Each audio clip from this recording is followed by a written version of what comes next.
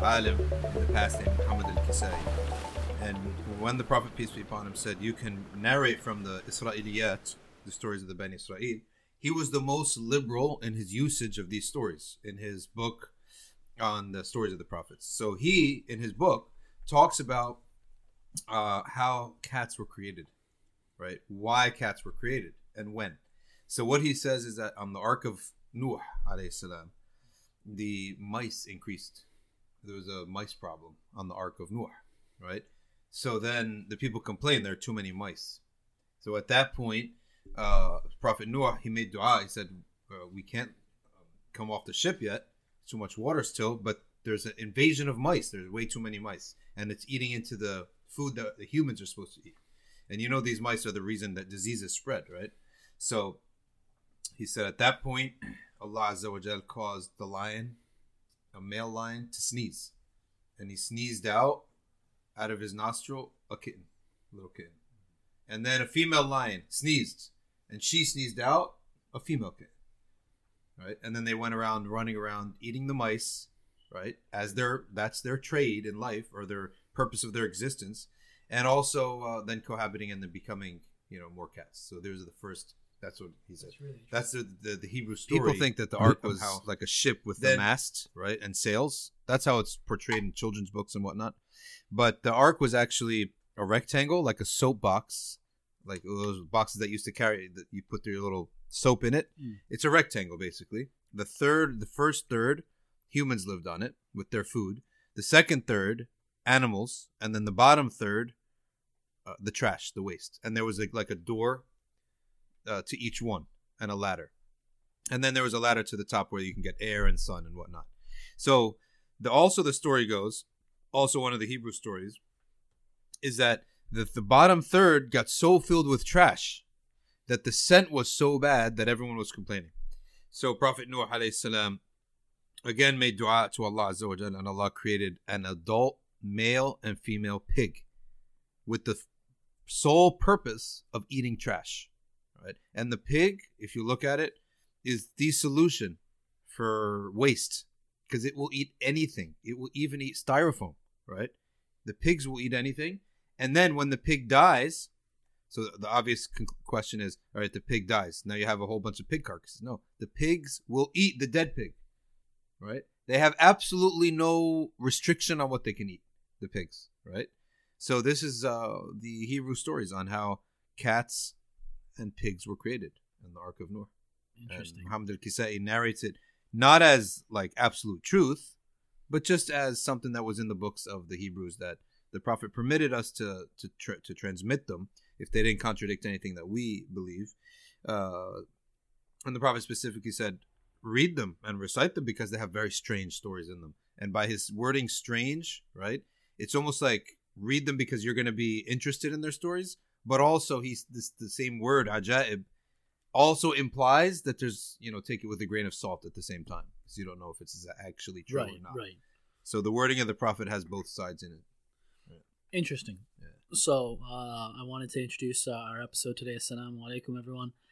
So we have back, once again, we're back after a few of us, some of us were on trips. It was a busy week last week, so now we're all back. So Alex, Saad, and Dr. Shadi are here with me today, along with Haris, who's just sitting in with us.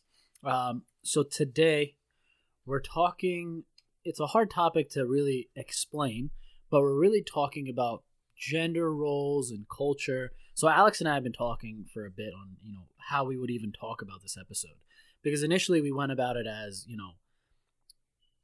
how to be a man or something to in regards to that, but we didn't like that because everybody's kind of talking about that.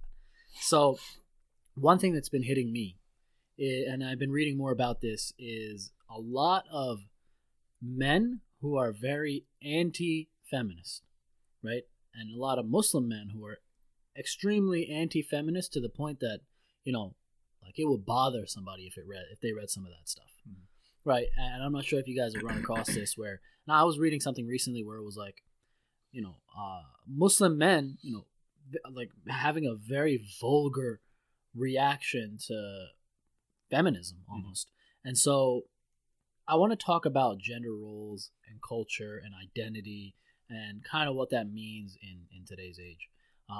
So I'd start first and foremost at this concept of culture, right? That culture, I feel like in America, we have this allergy as American Muslims to hate everything about culture as if it's mutually exclusive, right? We'll say that this is Islam on the left and culture is on the right, and they cannot mix. Whereas, this was never the case, right? And since you guys are of the follow the Maliki madhab, which you guys always bring up. Allah guides us to the truth. Let me just say, Ali is the door. Let me just put that out there. But anyway. مدينة العلم كرم الله وجهه عليه السلام رضي الله عنه.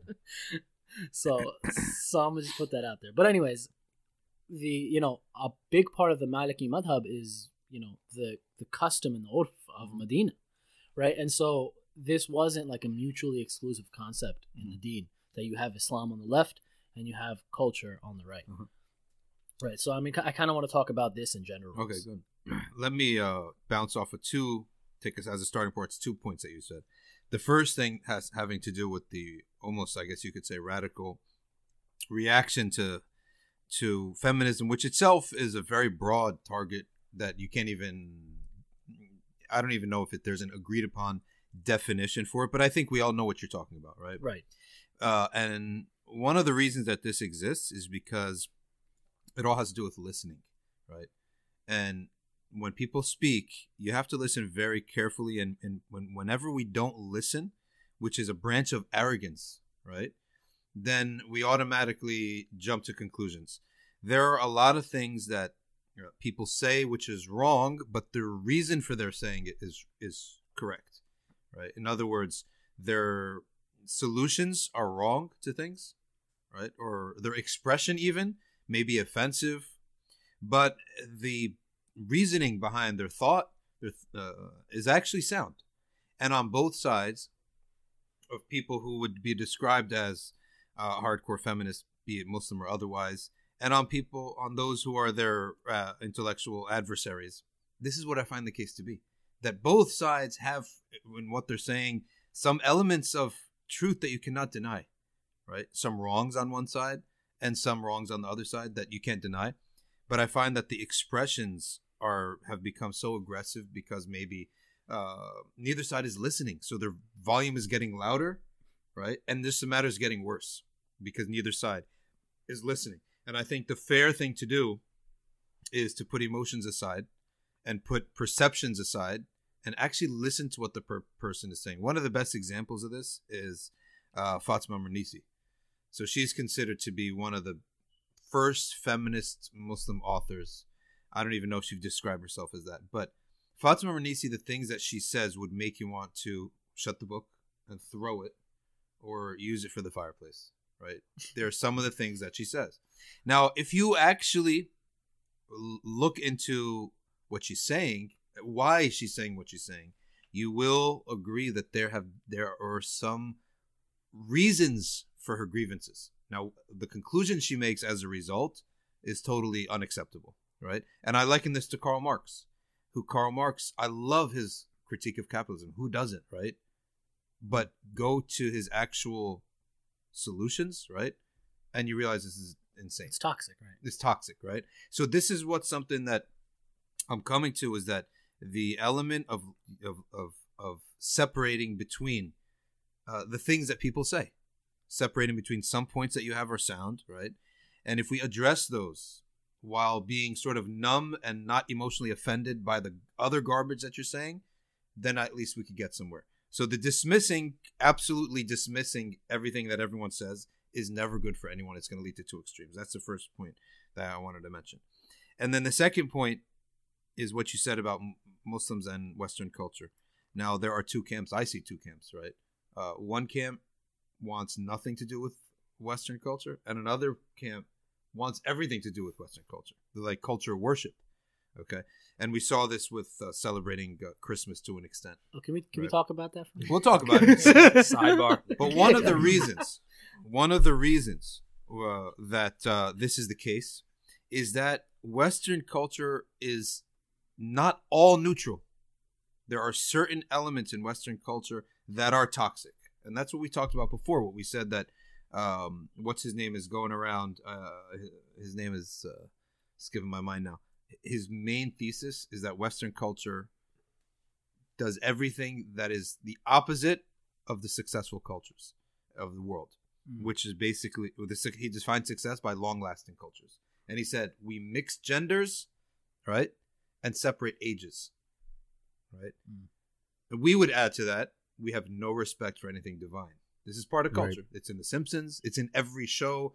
Every musician at some point is going to like Madonna, disrespect anything sacred. So I would say these are the three things, right?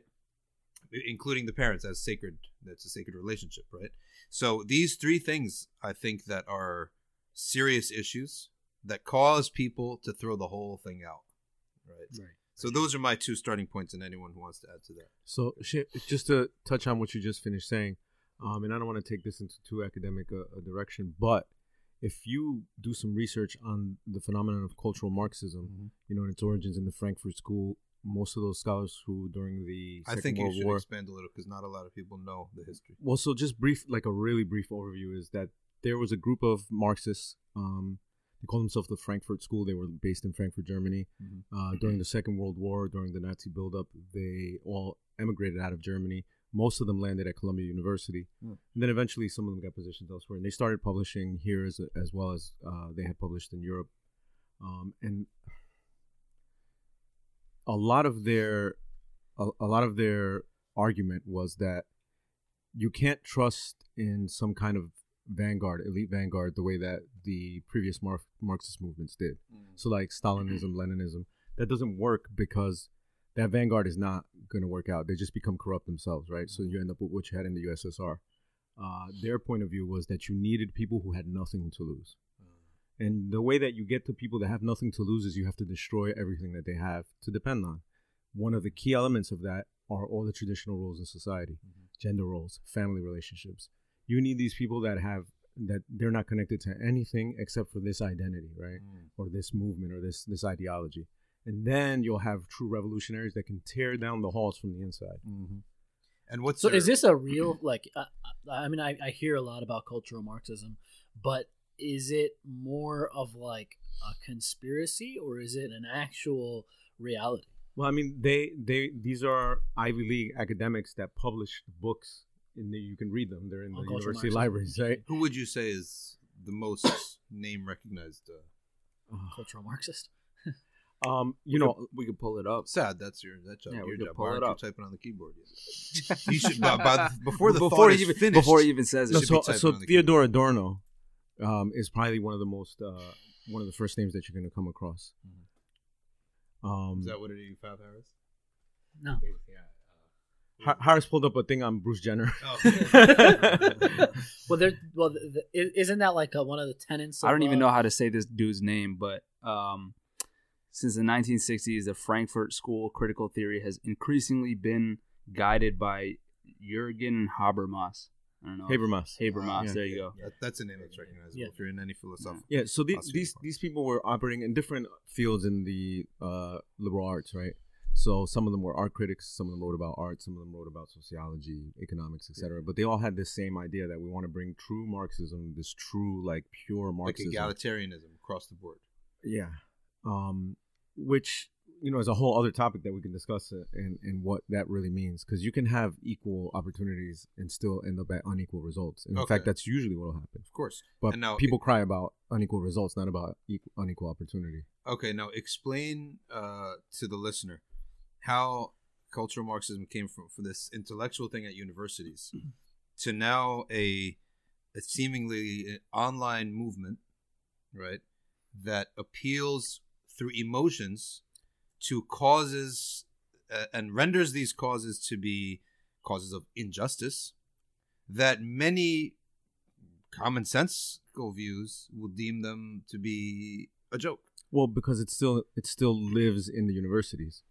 Who do you see online? It's kids that went to college and they had professors that espouse these views. Let me back up a little bit. So how does this happen? This is in the 1940s. People who select other people to get hired for university posts And to get tenure, sit on these committees, and there are other professors generally, right, and administrators, and those people have a certain worldview, and so they're only going to grant tenure to people that have a similar worldview. So it's almost like it starts multiplying, right, exponentially. It's impossible until you get an entire university system where everybody thinks the same way. And Sheikh, you've been in the university system, you know what I'm talking about, exactly, right? Like if you're not of this certain mind, and whatever your field is, you're not getting in. Now in the hard sciences, it doesn't matter, right? Because you're doing physics, you're doing chemistry, it's irrelevant.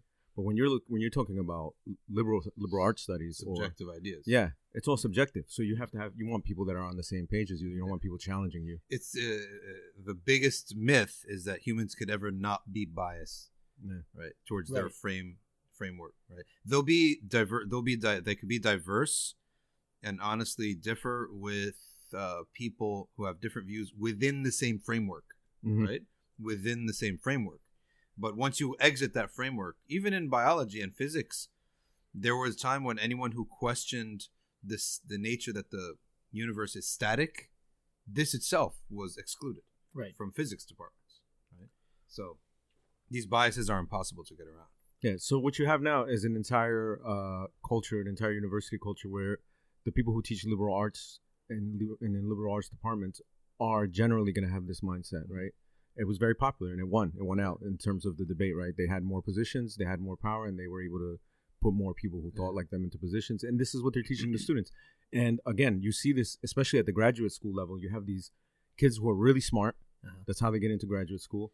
And they also really want to believe that their professors are, because now they've chosen this as their career, right? Like, I'm going to dedicate my life to studying this subject as if it's the only thing that matters in the world. And there's no way that I'm going to look at the people who are leading me down this road and they all agree and I'm going to say you're all wrong. So I have to admire them and I have to respect them and I have to believe in them. And it becomes a matter of belief. Yeah. And then to look objective, you take some minor issue that's a dispensable issue and you differ with them on that. Right. And it makes you look like, oh, you're a free thinker yourself and you're not a lamb. Well, I think we're being a little overly vague. So if we could. We went down the road too far. Yeah. So, I mean, people might get confused, what we're talking about and why it links back to... Sad. Can you get us to the Wikipedia cultural Marxism for dummies? What's the definition? I got you. Good. And while he's doing that, one of the things I liked that Abdullah bin Hamid said recently is that the Islamic tradition operates through logos, which is rational argumentation, ethos, appeal to authority, which is the authority of God and his prophet, right? And the ijma' of a generation. And whereas today, the discourse tends to be towards pathos, which is emotional. Right. So cultural Marxism doesn't even have, and keep in mind that Wikipedia is also, subject to the same biases that you talked about. Mm-hmm. That's a smart observation. But cultural Marxism here is... a subsection in the wiki article for the Frankfurt School, and the note they have here about it is cultural Marxism in modern political parlance refers to a conspiracy theory which sees the Frankfurt School as part of a movement to take over and destroy Western society. So really? Yes. So they've actually. You're kidding me. That's the official. So this entry. is yes. There was an Wikipedia. old Wikipedia article which actually talked about it because I've looked this up before. So it seems like they actually took that one down, and this is the new one. Wait a second. So it's a subsection. It's a subsection within the wiki for the Frankfurt School. So this is like the subheading is cultural Marxism conspiracy theory. So that therefore they want the theory. They attempt to destroy Western civilization for the sake of what? Let's read a little bit more. So it's for the sake of Marxism. So it's like the opposite. To spark the revolution. Yeah, it's to spark the revolution against the proletariats. I see. So this is why they will support every minority group's cause. Mm-hmm. So that any means to overthrow that until the mainstream culture is totally splintered, overturned. Yeah, that's it. Right. And so I think we may have just taken people into like a academic curveball. Well, I mean, people got to know stuff, If you're not in college, well, you're going to have... when you originally brought up the cultural Marxism point, how is it relating to what... we were talking about what gender does it tie roles. back into? Yeah. We were talking about gender roles because one of the main tenets of cultural Marxism And I didn't want to say this, but unfortunately, I've done way too much research on cultural You Marxism. got to say something now. You sunk too much time into looking this up. So one of the main tenets of cultural Marxism is the breakdown of society, like you were talking about. That means gender roles, and that's where. So people make this argument that because of cultural Marxists, that's why we have transgenders and the transgender movement, and why we have like radical feminism where they try to remove all concept of gender roles. They hate the concept of a nuclear family and everybody together. Yeah. So basically, the conspiracy theory part of it refers to all these groups, feminists, and kind of the destruction. Exactly. Yeah, that these groups are being propped up as a means to destroy and dismantle Western society. Yeah, and by now it's a machine that's no one needs to right. pull the The reins. ball is already rolling. Rolling. Yeah. I mean, the whole claim that it's a conspiracy theory. At the end of the day, you just have to look at academia and you have to say, do people have a particular worldview? They do. Is that particular worldview? It's predictable. Generally leftist, generally seeking to overturn traditional institutions, the cultural hegemony that they've seen in from the past, right? Do they talk about patriarchy? Mm-hmm. Do they talk about white power, male power, privilege? Do they talk about privilege? Do they use all this terminology that talks about there's a superstructure that itself you're fighting against could be a conspiracy theory, right? Because nobody's sitting around like, let's help sustain the patriarchy. Yeah. They're saying that it's something that happens culturally and institutionally, organically. So and the language is often about overturning that conspiracy theory or that superstructure that they see in society. Which is class struggle. It's class struggle, but not financial, but rather cultural. Yeah. That's why it's cultural Marxism. I see. It's the same thing. It's just taking Marxism, putting a spin on it, and saying we're going to infiltrate through this culture. Okay, so just for some people that aren't familiar with Marxism, so the basic Hegelian theory that Marx took is that there's a thesis, there's a starting point, the established state that we're in. He called that the thesis. And then there's an antithesis, something that rebels against that thesis, that is the opposite of that. And then it results into a synthesis. Then over time, once that synthesis becomes oppressive, that synthesis becomes over time the new thesis. Then another antithesis comes, rebels against that, overturns it, and results in something in the middle, which is the synthesis, the new synthesis, right? So this is the constant concept of a constant struggle between the sort of poor, downtrodden versus the establishment. Okay. Right. Now, I want to note that in this, in our deen, the establishment, quote unquote, which I think is part of this, is that the establishment is always considered a villain, right? In modern culture. Well, we'd have to say that the establishment is not always the villain, right? It could be, and it could not be. It could be very good. In our deen, if we take this on, then the ulama become the establishment, and everything about them is bad and wrong and needs to be overturned, right? And there's that sentiment exists online in a lot of articles, a lot of people's statements, and they mock and make fun of imams, ulama, and the whole concept, right? Right. So that's out there too.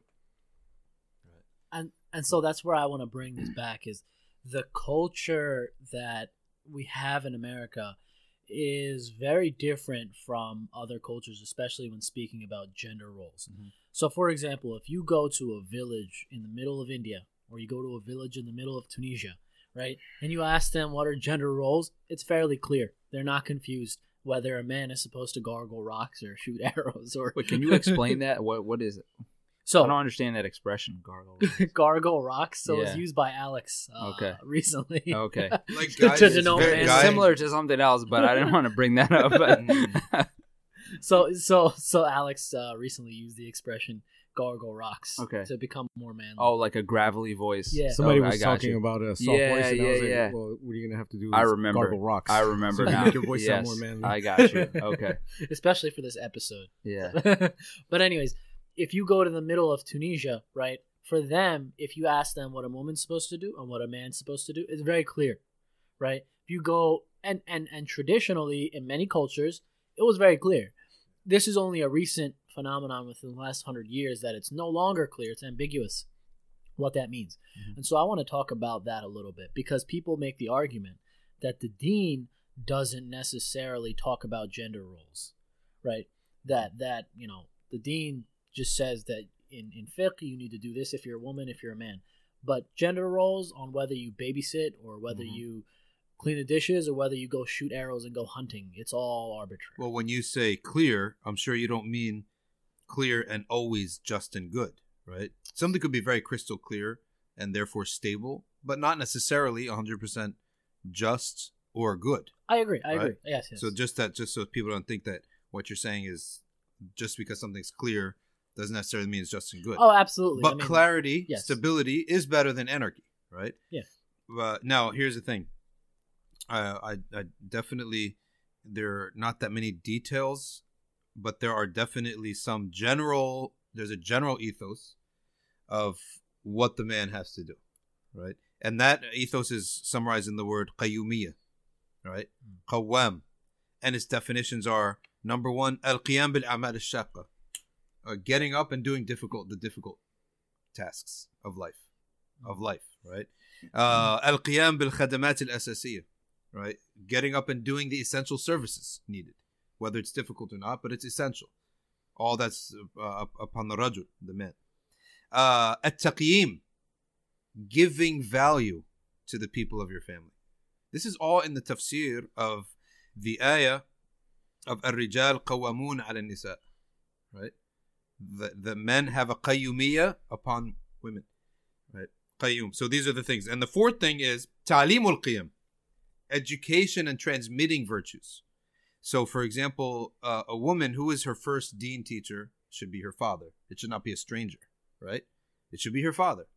A girl, a sister, her first deen teacher should also be her older brothers, right? Whatever they learn, they should come back and teach. And then a wife, her ideal deen teacher is whom? Is her husband, right? And this makes so much sense. You spend so much time. She could ask so many questions. You could be relaxed with him rather than a stranger, right? This is ideally, of course, it's not limited. But again, these four things are al-qiyam bil-amal al-shaqqa, getting up and doing the hard tasks of life, like paying the bills and whatnot. Al-qiyam bil-khadamat al-asasi, necessary, essential tasks of life. And then ta'limul qiyam, educating people on the qiyam. And then taqyim, giving them value, so that they don't have to feel undervalued in their home and then go get someone else out there to give them confidence and to make them feel loved and all these things. And all these things are in traditional tafsir. So it's very general, right? But it's pretty clear that this is the obligation, the duties, and the role that the man has in these relationships. And also, here's another thing, is a beautiful thing in Sharia and fiqh when you study, is that there's no concept of the roles of men and women, right? It's divided up. There's the role of the husband, the son, a very different role. The brother is a very different role, right? And then the gharib. The gharib is, you're not father, you're not husband, you're not... and the nephew, for example, is the same role as the son. He has to view his aunt like a second mother. And then you have the gharib, who's none of the above. A complete stranger, that you're not related to me in any way, and you're not married to me, right? You're a gharib, and you have your own duties towards that sister, right? That are outlined in the Sunnah. For example, you're not supposed to go and chit chat, but at the same time, we did see the Prophet ﷺ pass by Asma bint Abi Bakr, whom he knew as a girl, and through her adolescent age, and now she's a woman married with children. And they passed by, and he said, Asma, do you need a ride? In other words, one of our men will get off of his riding beasts, and you can ride, and we could take you to your home. Right? The Prophet ﷺ said this to say to Asma bint Abi Bakr, radiallahu anhuma. And she thanked the Prophet, but she said, no, Zubair would not like me to be with a company of men. Right? So we have so many stories like this that teach us how to interact with someone who is none of the above categories. Right. And that's where, right, it becomes tough for a lot of people living in America how to understand culture and how to understand urf, right? It's very simple in other countries. So, for example, I was reading that Marco Polo, when he traveled he just left the outskirts of Venice, and within a day or two's journey, he was in a completely different land. Right? He was confused, and he was like, oh, I don't know what's going on here. Yeah. They say Ibn Battuta, he traveled from Morocco all the way to China, to Russia, all over, the Eastern Hemisphere. and never did he feel out of place because of the Islamic tradition and culture. Now, that goes to say something, right? That the Islamic tradition, although the fiqh laws may be silent, like you said, on what it means to be a man, right, and more so focused on what it means to be a husband or a son or a brother, I would argue that the culture of Islam has, over the centuries, defined really somewhat of a gender role, because otherwise, how wouldn't culture seem different to people if they traveled?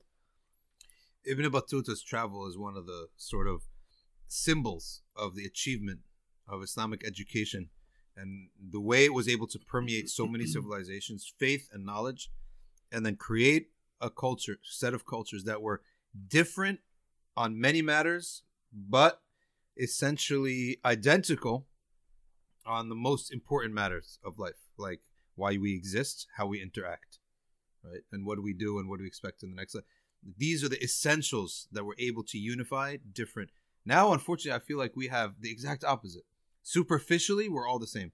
There's a Target and there's jeans wherever you go, and the same food and the same packaging and all these same thing, but everyone has a different belief about everything else. We're superficially the same and essentially dispersed. Different, right? It's because I feel like there's a trend, especially in Western philosophy, that belief is highly personal, right? It's not communal. That's true. It's not you're not it's not a community thing. It's inside. You got to keep it in your home, in your head, in your heart. That never comes out. So that's given rise to this idea of like, hey, we're all superficially similar, but on the inside, like I believe this, and you believe something else. That's a very good point. It's interesting. There's a quote, and I think it's from Sheikh Abdul Hakim Murad, that the only thing that's now considered vulgar to do in public is pray. SubhanAllah. Wow. SubhanAllah. It is. I never really thought about that. It is. Oh, it is. And I want to give a warning to people out there that I'm nearly like 75%, if not more, confident in a negative way that in the future, toplessness and public sex will become normal and accepted in laws. It's already slowly happening. Toplessness, nakedness in general, and sex in public. Let's say on your front lawn, which is your lawn, right? Yeah. Even just think about it, like if you want to go by that, we have. I don't know if the term is blue ribbon laws or something. That blue laws, like they're all based on Christian values, right? Like no doing business on Sunday, things like this, no selling alcohol at certain times. After certain times, yeah. And all the morals are based upon these Christian values. Now, when you have an entire generation that has spent more time online watching pornography than at church, right? Then why should you not expect that when those people are the city council members or whatever, that they'll change all these laws, right? Well, interestingly, what you brought up, so there's some cities that don't have any public nudity laws. So like in San Francisco, you don't get arrested for being naked in public. Indecent exposure. Yeah, there's nothing like that unless you're doing something lewd, and however that's defined. But also, a few years ago, my wife and I were in New York. We were going to the IFC Center to watch a documentary, and we got there early, so we had some time. We went to Washington Square Park, which is right nearby. And as we were sitting there on the benches, across came a protest march or something of topless women who were protesting the fact that toplessness is allowed for males and not for females. It's probably female. And it was horrendous, right? Yeah. Like even my wife was like, "What is this? I don't want to see this garbage," right? And currently there's a campaign to, I think it's Instagram, one of those social media services that doesn't allow toplessness for females, but they do for males, right? And their argument is, you allow us to show everything but the one, like that one small part, right? And that males and females have the same part. Like it's just ridiculous. And it happens because they don't have the original standard. That is a stupid barrier. We're talking about the nipple, right? It's a stupid barrier because you shouldn't be showing all the rest of the breast in the first place, right? Like, of course, you don't have any limits, or you have some limits, but those limits allow things that shouldn't be allowed. Eventually, you're going to be able to see that it makes no logical sense to have that limit. Exactly. Why is it this limit only, right? When you should have had the higher limit. This is the same argument. It's the same argument for hijab or modest clothing for men and women, right? People go, "Oh, that's very strict." Right, but you have to have a limit somewhere. We all agree, and this is the beauty of one guy's logic. He says, we all agree that we all have some limit, right? If we agree on that, then the question now becomes who has the right and who has the most authority to set where that limit should be. Your emotions or some text or what? Right? Because we all have some limit. Yeah. Right? Right. So now the reason I brought up this subject is very important for the iman of people to know that the Prophet ﷺ said, there will come a time when a mu'min will pass by people fornicating in the streets. And he will say to them, if you could only just do that elsewhere, right? And that will be the best mu'min of the time. Right? He will be the best of them at that time. So the best mu'min, right, at that time is so unavoidable to see people fornicating in the streets openly. And he will say to the people, if you could only just do that elsewhere. And the Prophet said, in the streets, for turuqat. Right? So, I mean, this is something that the reason I bring that up, right, about this concept of the eventual legalization of public cohabitation. I don't know if there are any people listening to this with their kids in the back seat or something. So I have to be conscious of that. But it's because the Prophet ﷺ gave that prophecy. So we should be like 100% sure it's going to happen. The question is when, right? And to know that to be against it with your heart and your tongue, right? By expressing in some way, shape, and form that you wish people keep that private, right? That this is the best of Iman at that time. Yeah. I mean, that's amazing because you think about it, people hold their tongues on so many things these days, right? They're so afraid to even express disapproval for certain things. Oh, let them do what they want. It's their life, whatever, right? So even that idea of like expressing disapproval for something that you clearly can see as an act of like, sin is. And sometimes you're tempted to rage and be so derogatory towards these things. And the fitra makes you like that, right? Right. But what actually works effectively in the dawah is that you express yourself, right, without those elements that could turn people off, because people do listen to the actual content. And if they don't like a certain tone of it, right, but people do respect and are happy that people are expressing some sort of value, some sort of limitation, and some sort of statement that, look, I'm not with this, right? The whole society might be with it, but I'm not. And Alec, who is it that wrote The Rise and Fall of the Roman Empire? Oh, I don't know. Toynbee? Maybe. Sad. Should be. Sad's not typing, man. I got you. Good. So, whoever it is, he said that the people who were destroyed by this, by the fall of the Roman Empire, okay, the people were Edward Gibbon. Well done. Right. Gibbon said that when the Roman Empire collapsed, everyone who was the people who collapsed was everyone who was culturized with the Roman culture, even if they were far away from Rome. But the people who were not part of the culture, even though they were geographically inside of Rome, those communities did not collapse, which is an amazing thing and gives a lot of hope. Not like he's some kind of a prophet to give us hope, but that forecast of the past, that the people who are in the Roman society but were not culturalized with Roman culture, they didn't suffer the side effects of the collapse of the Roman Empire. Wow. Yeah. Interesting. Which is important for us. It's very important for the Muslims, yeah. That's what we are. We are, it's like Ashab al-Kahf. We're going against the tide. And and in some things, maybe we're riding with the wave, right? But for the most part, you can't deny that people of belief, we view the world with an anachronistic worldview.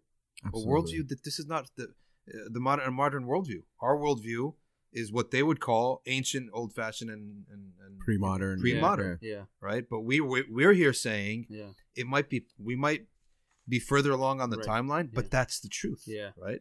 But see, like couched in that whole, you guys are following like an ancient, old way of thinking, is the underlying assumption that old is wrong. Yeah. That throughout history, progression has always been positive. That's true. Which hasn't been the case. That's true. Yeah. It's the myth of linear progress. Yeah, exactly. So it's been up and down. And the funny thing is that you're saying as if oldness is something bad. Well, right. What you're upon today in 100 years is going to be old.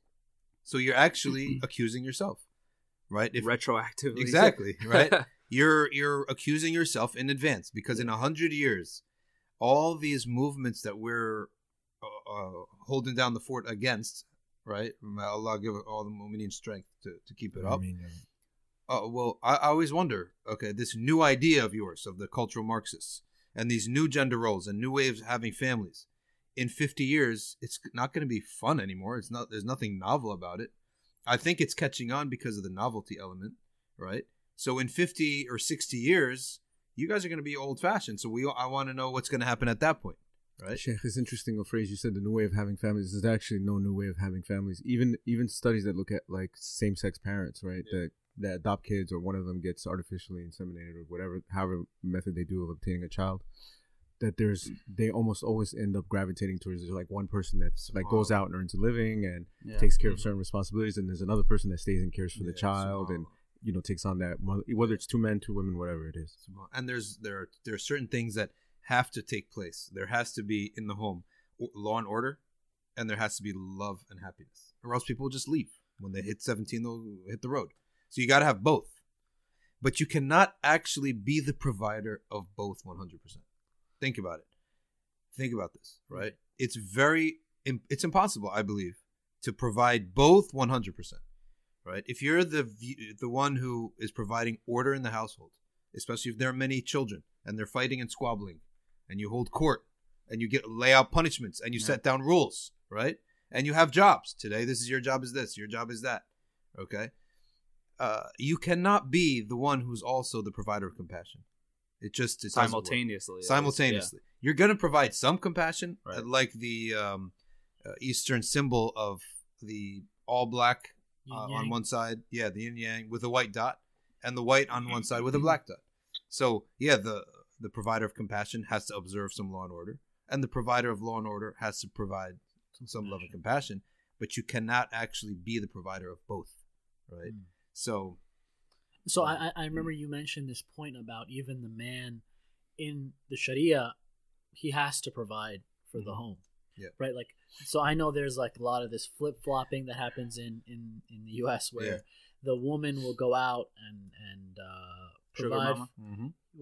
What is this called? Sugar mama. Yeah, sugar mama. Is that the term? It's something else.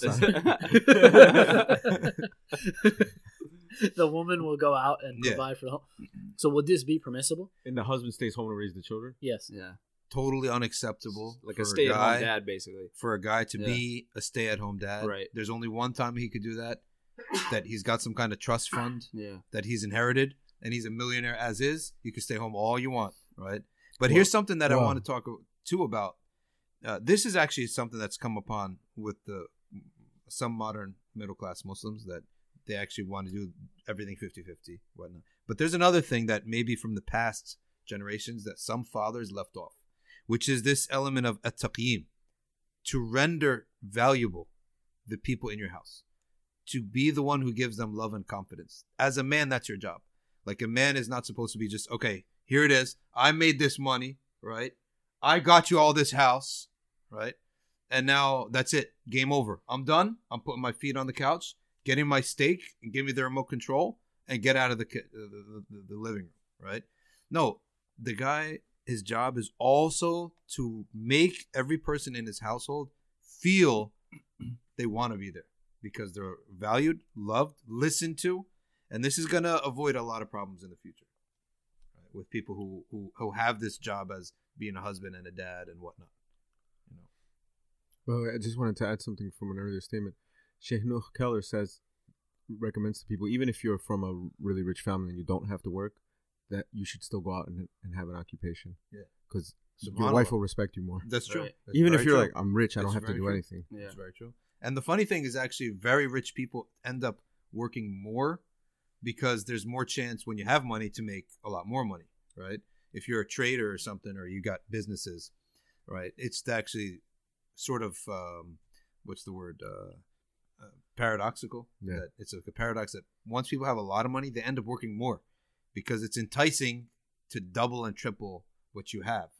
To work to pay your bills is not fun. No. Because you're working just to give your money to someone else, right? And you're miserable. So it's actually easier to stop working when you're in a sort of a depressed state, Right. And so I want to talk. I think we're getting close to an hour here. So I want to talk about both of those concepts of culture and gender, and there was a phrase that I was reading through, that one of the maxims, one of the 5 maxims of the law in the Sharia, and I'll read out a couple so as people have heard of some of them. So matters shall be judged by their objectives. Certainty shall not be removed by doubt. This is one many people are familiar with. And one of them is cultural usage shall have the weight of the law. Yeah. Right. That what is correct in culture, has the weight of the law. And so I'd like to give an example. So for example, if you go to India, right? I've been to India. If you go to Southeast Asia, if you go to a masjid in India, at least where I'm from, if you go there without a kufi, right, you'll get kicked out of the masjid, right? You'll get kicked out of the masjid, or you'll get hit. Somebody will slap you, or they'll come while you're praying and put a kufi on your head. They actually have the lined up straw kufis. Yeah. Yes. I wonder what the lice epidemic is like over there. That happened to Ahmed Fahmy when he went to India. Really? He went in to pray, and somebody was like, "Here, you have to wear this." He was like, "I'm not wearing. I don't know who said that's been on." I know. And it was a whole back and forth struggle. Wow. Yeah. So in India, if you go to most places in most masajid in India, if you're not wearing a kufi, you will get kicked out. Yeah. And so you see a lot of Desi Hanafis in America, right? They don't wear the kufi, right? Because they think that, this is just a cultural thing. This is just something we don't have to do. But actually, a lot of people, when you get into the law, you realize that this is actually an important facet. It's very close to wajib in the Hanafi fiqh, that your salah would be makruh at that point, right? However, people don't realize this. And if you go to ask somebody in the village in India, why do you wear a kufi? Do you have to wear one? They'll be like, you have to wear one, right? There's no way you cannot pray without wearing a kufi. It's like, why? It's like, I don't know why. You just have to do it. Right? Well, here's the thing about urf.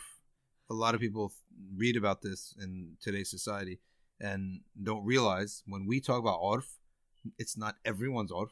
What is urf for the It's not listeners? the custom of, it's not the custom of anyone.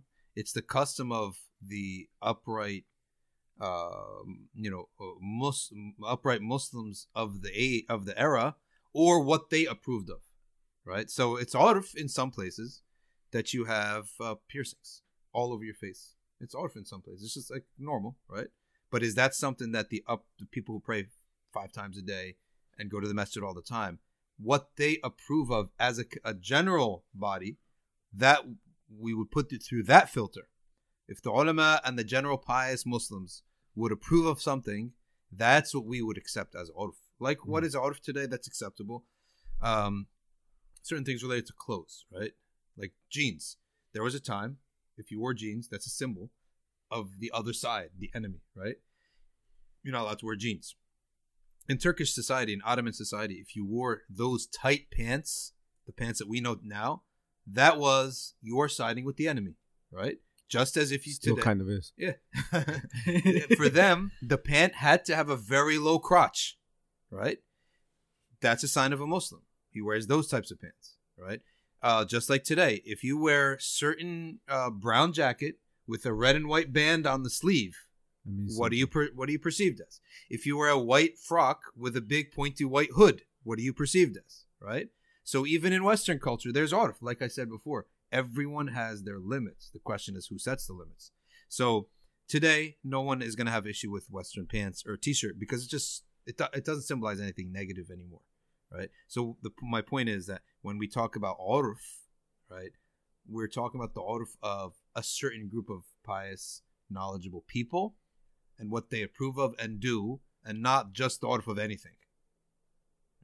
Right. Very important point to discern.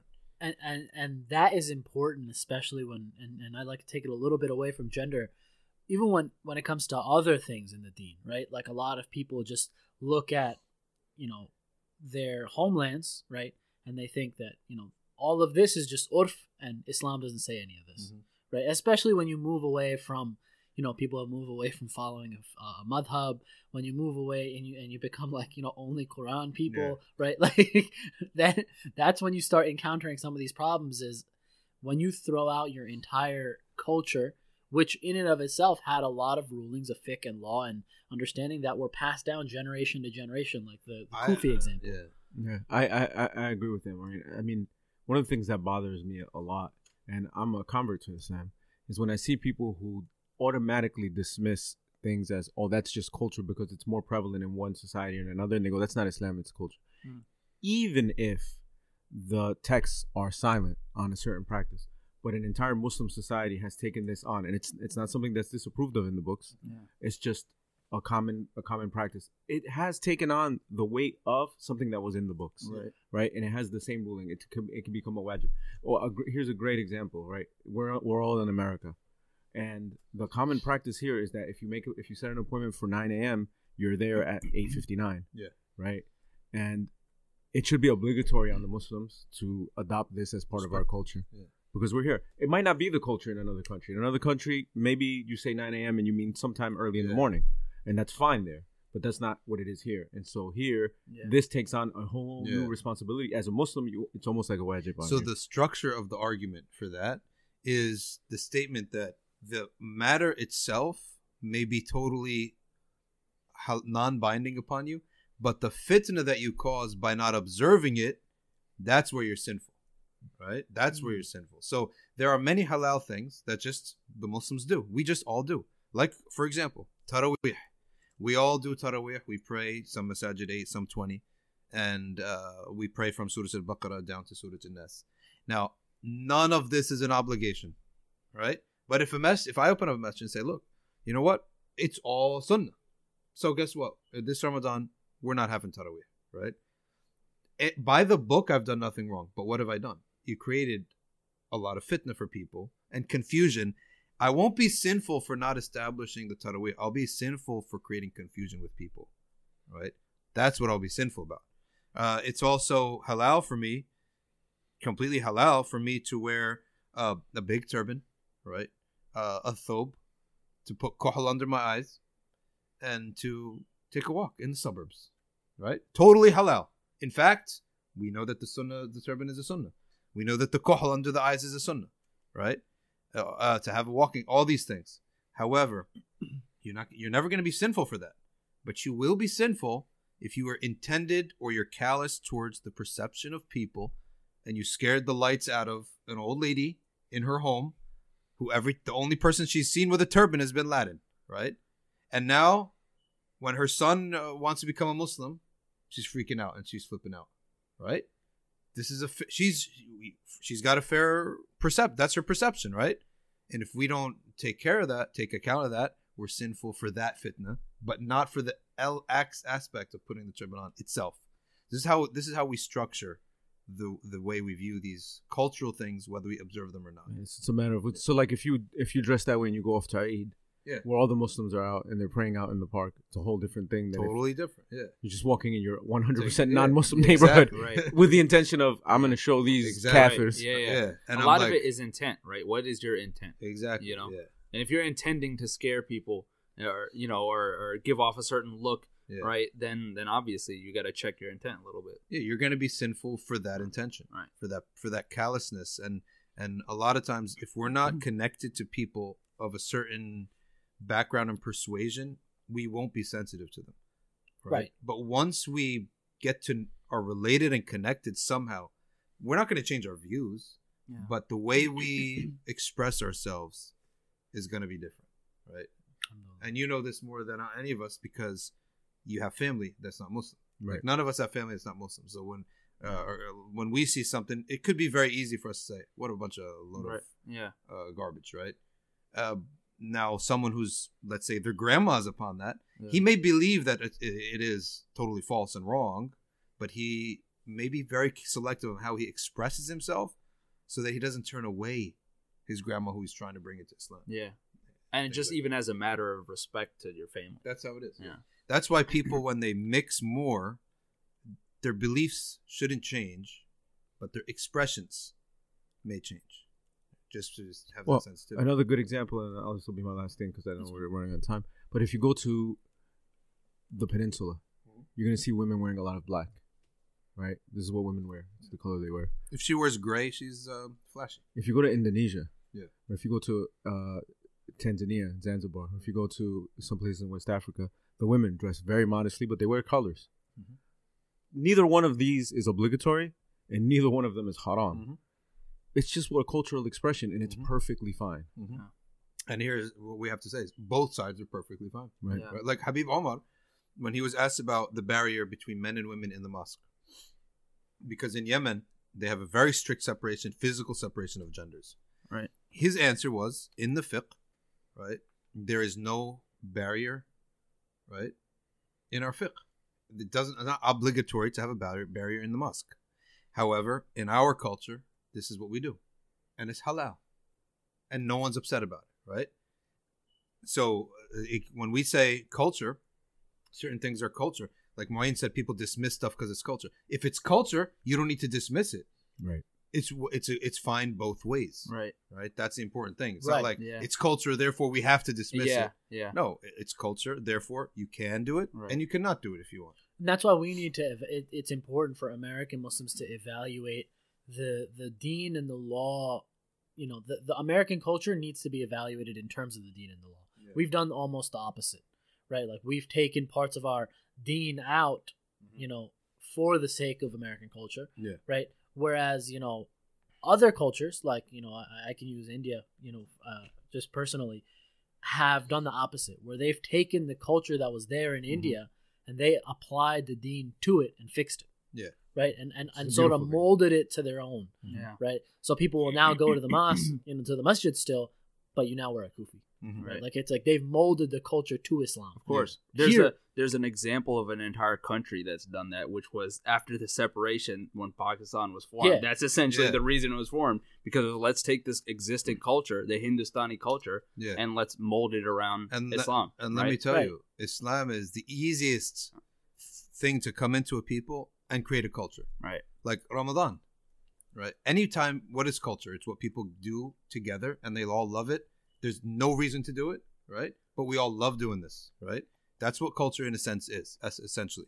No, I don't think there's a thing out there that draws people together better and more consistently than Islam. Through Jummah, through Ramadan is amazing. 30 times a day, the whole community is coming together. I mean, 30 times in a month, every day for a month. The whole community comes together for 4 or 5 hours a day, right? 30 straight days. So many other things. And around these things, cultures develop, right? It's almost like in London, it was crazy that I guess it's like it's become the dates is part of the culture. So much so that the non-Muslim restaurants and food stands and whatnot, they'll all be buying dates to sell to the Muslims. So dates has become part of the culture that's even spilled over into the non-Muslims. Yeah. Right? Even Right. though the Muslims are, Right. what are they, like 7 or 8% Yeah. of England? But in London, they're like 10%. Yeah. Right? So dates. But dates are also amazing. So anybody who's not having dates is like, what's wrong with you? Like, how have you never had this? So that's why I think Islam is the easiest thing to produce a new culture, or not produce a new culture, rectify or add to Right. a Enrich. culture, Yeah. enrich and add to a culture, and create these linchpins around which our cultural stuff revolves. Yeah. The only thing that I would add is that what we don't want is for people to hold so tightly to their own specific cultural manifestation of Islam that they come here and they've been here for 3 generations and they're still a masjid where only a certain type of people go to, Right. and they're still having That's everything. fitna. Yeah, it's That's fitna. ridiculous. That's Yeah. fit. Like, you've been here for a long time at this Yeah. point. Like, you have to Assimilate, adjust a right? little bit. Right. You have to allow like Arab people to come into your masjid Yeah. and Well, give, that's give where a khutbah. Yeah, that's Right. where fiqh Yeah. gets involved. Yeah. Because if you have fiqh, Arab people, African Americans, like Yeah, it's just whatever, yeah. if you're an imam and you have fiqh and you come from a culture, let's say we all had to move to China right now. We have our own American culture, right? But now we have Chinese attendees, right? Yeah. If we have any fiqh and knowledge, we will not try to recreate America. an American thing, Right. even though we love Yeah. it, right? Our own way of doing things, even though we love it. But we will actually start to learn and have the locals, develop. Well, right. have their The culture. Right? I'm gonna say this one other thing about this. I keep saying it's the last thing, but It's all good. I think one of the problems too is everybody who heard that probably agreed. We moved to China. We're all probably gonna start wearing a Chinese type of outfit when we go to Jummah, and we're gonna try to learn some Chinese. And let those people just do Yeah. certain things in the masjid. Yeah, and we're gonna adapt to them. And when our kids grow up, they're gonna be more Chinese than they are whatever we are, right?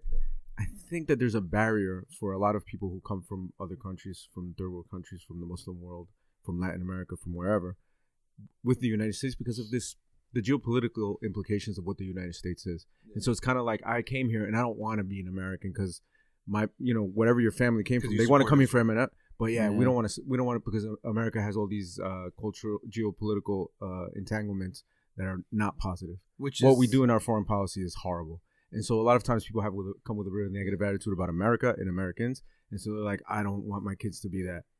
Right? Whereas we don't necessarily have that baggage from somewhere else. Yeah. Like if I moved to Turkey, I would expect my kids to act like Turks by the time they grow up, right? Which is part of the cognitive dissonance. Like you hate everything American, yet you came here. Right. Voluntarily. Here you are. Right? It's a hypocrisy. No, yeah. Now here's the thing though. There is something part of our deen though. That when there is a culture that is a non-believing culture there is toxicity in the culture itself towards religion, right? Then there is some wisdom in making sure you're always in a way counterculture. Mm-hmm. So if everyone is doing Y, I'm actually going to do anything but Y, right? Mm-hmm. What doesn't make sense is if everything is going Y, then I'm going to go Egyptian. Right. Well, why Egyptian? It could be anything else, right? That's where the cultural problem happens. Where I think China is a good example of that, Sheikh, right? Because China is a communist state, and they're very anti-religion. Yeah. But the Chinese Muslims have a Chinese Islamic expression. Their own thing. Yeah. They're actually ahead of us in time because they have been struggling with an anti-religious establishment for hundreds of years, and that's within their own culture. That's the craziest thing. They're not transplants. They can't even figure out when was the first convert. It's so far back for them. But they have established themselves. They have their own Chinese Muslim culture, and it is distinct. Amina, she's Chinese Muslim, right? She's a convert in our community, and she tells me that it's a very distinct culture, right? And they are very aggressive in the protection of that culture, and the clarity that they are not whatever the other religions are. There are a number of other religions. But so they're aggressive about it. So that no one should also think that when we're saying that nothing has to be distinctly Desi or Egyptian, because you're here now, we're not also saying jump on the train and become this, proto-Muslim American. Or some Muslims are trying to be more American than anyone else. Yeah. Right? And you don't realize that the most American thing is to be yourself. Right. Be what you believe in. That's the most American thing. Yeah, absolutely. Right? Because America is just an amalgamation. I mean, that's what it is. Historically, that's what it's been. Yeah. You know this French guy who came and he wrote the book on... de Tocqueville. De Tocqueville, right? And then the recreation of that through Borat, right? So basically, he wrote a book. For anyone listening, don't watch that movie. I know. I didn't watch the movie. I saw some of the clips that are free on YouTube, but a while back, which are pretty funny. So he goes, basically, he wrote a book on American culture. If he came today, he would have to write volumes. He would probably be confused halfway through his trip. If he landed in New York, he'll have like a chapter. Then he's going to drive a little bit. By the time he gets into southern Jersey or Pennsylvania, he'll be like, oh my gosh, I didn't need another volume, right? Volume 2. Middle America, right? Mm-hmm. Then he goes to the South, right? Volume 3, because the cultures are so vast. And nowadays, with the internet, it's within the same home. Mm-hmm. You can have total different views of everything with people in the same home. You often do. Yeah. So I wanna close this, and I wanna touch on one last topic before we do that. There was actually a good paper I read on this whole topic that we discussed on culture and deen. It's called Islam and the Cultural Imperative. It's written by Dr. Umar Farouk Abdullah. So I'll actually post it on the SS Podcast website. It's very good. He goes into some of the examples that we talked about as well. So I have one more thing to talk about. So since we haven't seen each other for 2 weeks, a lot of nonsense has happened online. So I really want to talk to you, Sheikh, about this Christmas thing. Yeah. Yeah. So what's there to talk about? So I remember I said last time I've been seeing a lot of people posting about Christmas, and Saad was like, he was shocked, he was surprised. Are you serious? People, Muslims posting about Christmas. Mm-hmm. Lo and behold, a few days later, I see a picture of a Christmas tree in a masjid, right? And it says Merry Christmas, right? Inside of a masjid.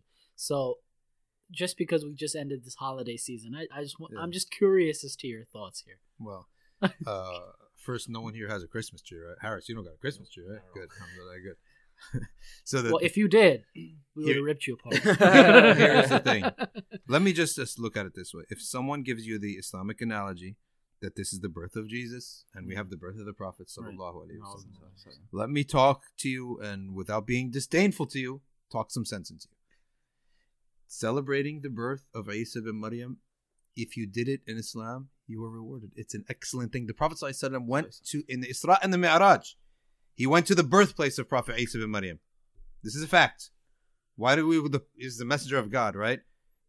He's more important than anyone else. If he goes to a location, there's value to that, right? So, however, the way in which we would do it, the motive which we would do it, and the intention with which we would do it, would have nothing to do with the way other people do it, who establish that Jesus is the Son of God, right? So we would purposely, if that's what we wanted to do everything opposite, right? We would purposely do everything the opposite, right? To make sure that this is original and it's not confused with something else. So Christmas trees will be out. Not a Christmas tree and not a palm tree. Now, this is incredibly important. The distinction that you can't follow them in their celebration on their dates, which is a false date, but like established false date. Not like, there's question about what day the Prophet was born, sallallahu alaihi wasallam, right? So people go, you're not sure if it was the 12th of Rabiul Awwal, it could have been the 9th. No, we mean like it's the completely the wrong time of year. But aside from that, the way that they do it, that they incorporated all of these cultural practices from pagan religions, right? The tree, the colors. The only thing in it that has any basis in the original story of the birth of Isa is the gift giving. And even that they're supposed to do it like 6 days or 10 days later or whatever it was. But forget because all of that. Kings, yeah. But even if we ignore all of that, what the Sheikh said, they're celebrating the birth of their God. So what you shouldn't even congratulate them on it. You shouldn't be happy for them. You shouldn't say, hey, I like your holiday. Congratulations. Have a good holiday weekend. Mm-hmm. It's ridiculous. They're celebrating one of the most offensive, one of the most egregious things that human beings have ever done is to say that Allah was a person, even though he was a prophet. So, to say that Allah was a human being, and it's probably, in my estimation, my opinion, my review of the history of Europe and of the Enlightenment and of atheism developing out of Western Europe, it's the source of all of that. The rejection. The rejection of religion, the major worldwide rejection of religion that we have today is because people equated God with a human being. And then, at that point, why you tell me what to do? Yeah, you're a human and I'm a human. He looks like me. I saw the painting in the Sistine Chapel. Yeah. He was like an old dude, and he was hanging out with this young guy that looked just like him but younger. Yeah. So what does it matter? So you can't be happy about this. You can't celebrate. If you want to celebrate Isa ibn Maryam, do a Mawlid for Isa somewhere. Do it sometime in the summer, where there would have been date palms. Now here's a question for you. You come from a convert. You're a convert. You have your family's not Muslim, and they celebrate Christmas. Because I come from a standpoint where the idea of celebrating Christmas was so far from my mind; it would never happen, right? From the way I grew up, right? But for you, it's different. So why don't you tell us how you handle it?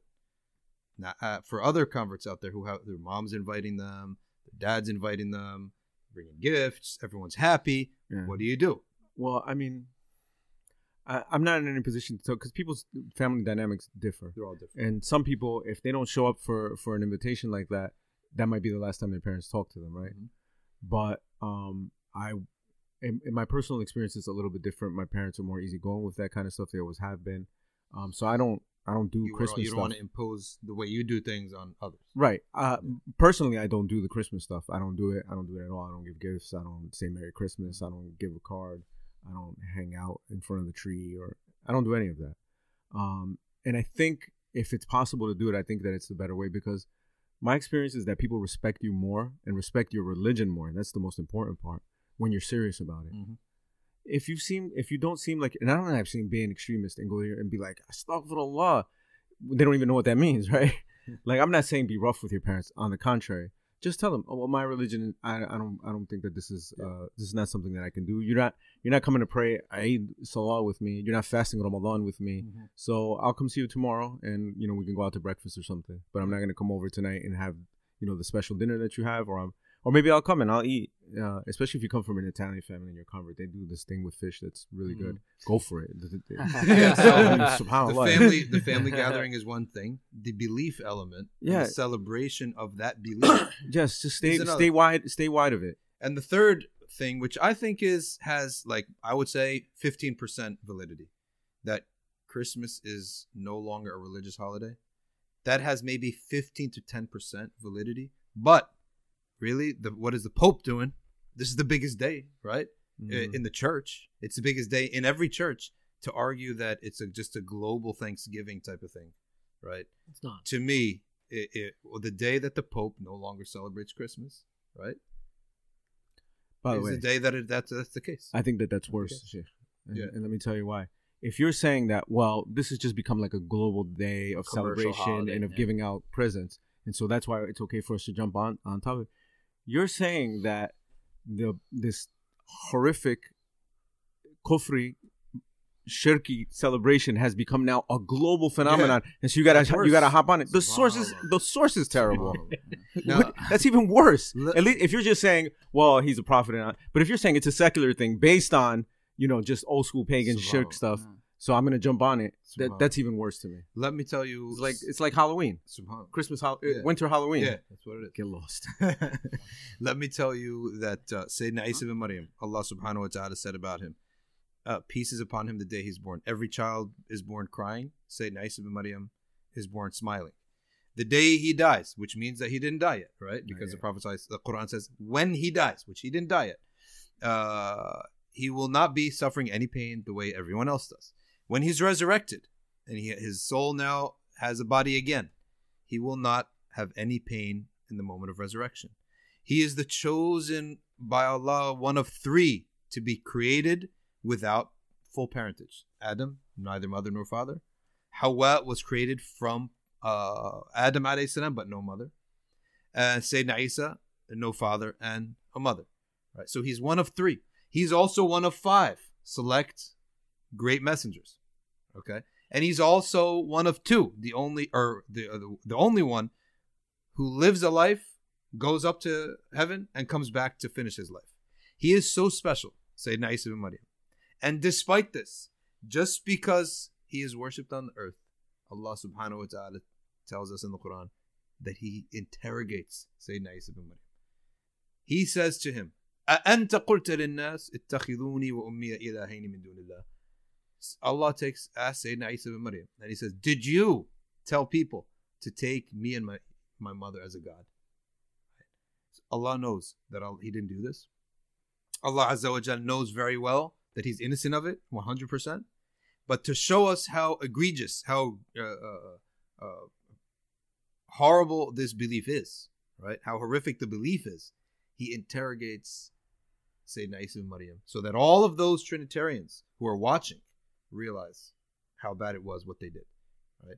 Allah tells us the takadu samawat, the heavens yatafattarn, wants to open up and crack open, split itself open, like someone tearing his shirt apart, right? And the ground wants to crack itself open just by hearing that people said God had a son. So just so that people realize, yes, Christians have a lot of similarities as a religious people with fighting against certain secularisms. Yes, the Quran says they're humble. Yes, the Quran says they will be your allies, more so than the pagans and the Jews, right? But this doesn't mean that we're going to all melt together, right? And everything's going to be, the hunky-dory. This issue is not a small issue. You know what's ironic about this, though? I think Harun, he posted a status about it, that the only people that seem to have a problem and want to celebrate Christmas are the people who have a problem with the Sharia in one form or another anyway. Right? And it's funny, and I was just thinking that, the some of the people that are going to listen to this lecture listen to this podcast just because it's on gender roles and whatnot, may possibly be the same people that celebrate Christmas.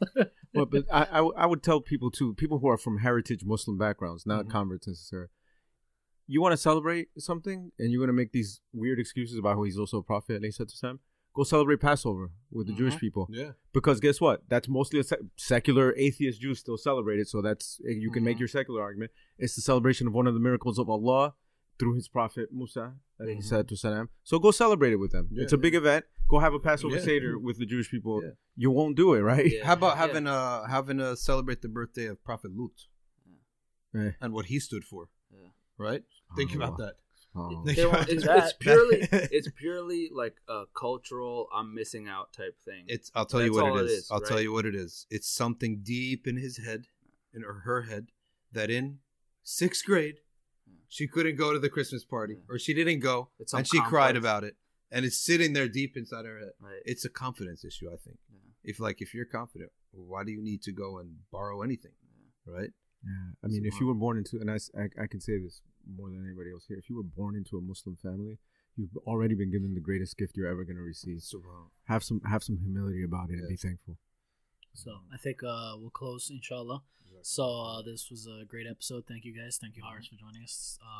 So assalamu alaikum wa rahmatullahi wa barakatuh. Wait, no plug? No plug? No plug today. Okay, all right. No Wa plug alaikum today. salam. All right, assalamu alaikum. سبحانك اللهم وبحمدك نشهد ان لا اله الا انت نستغفرك ونتوب اليك. السلام عليكم.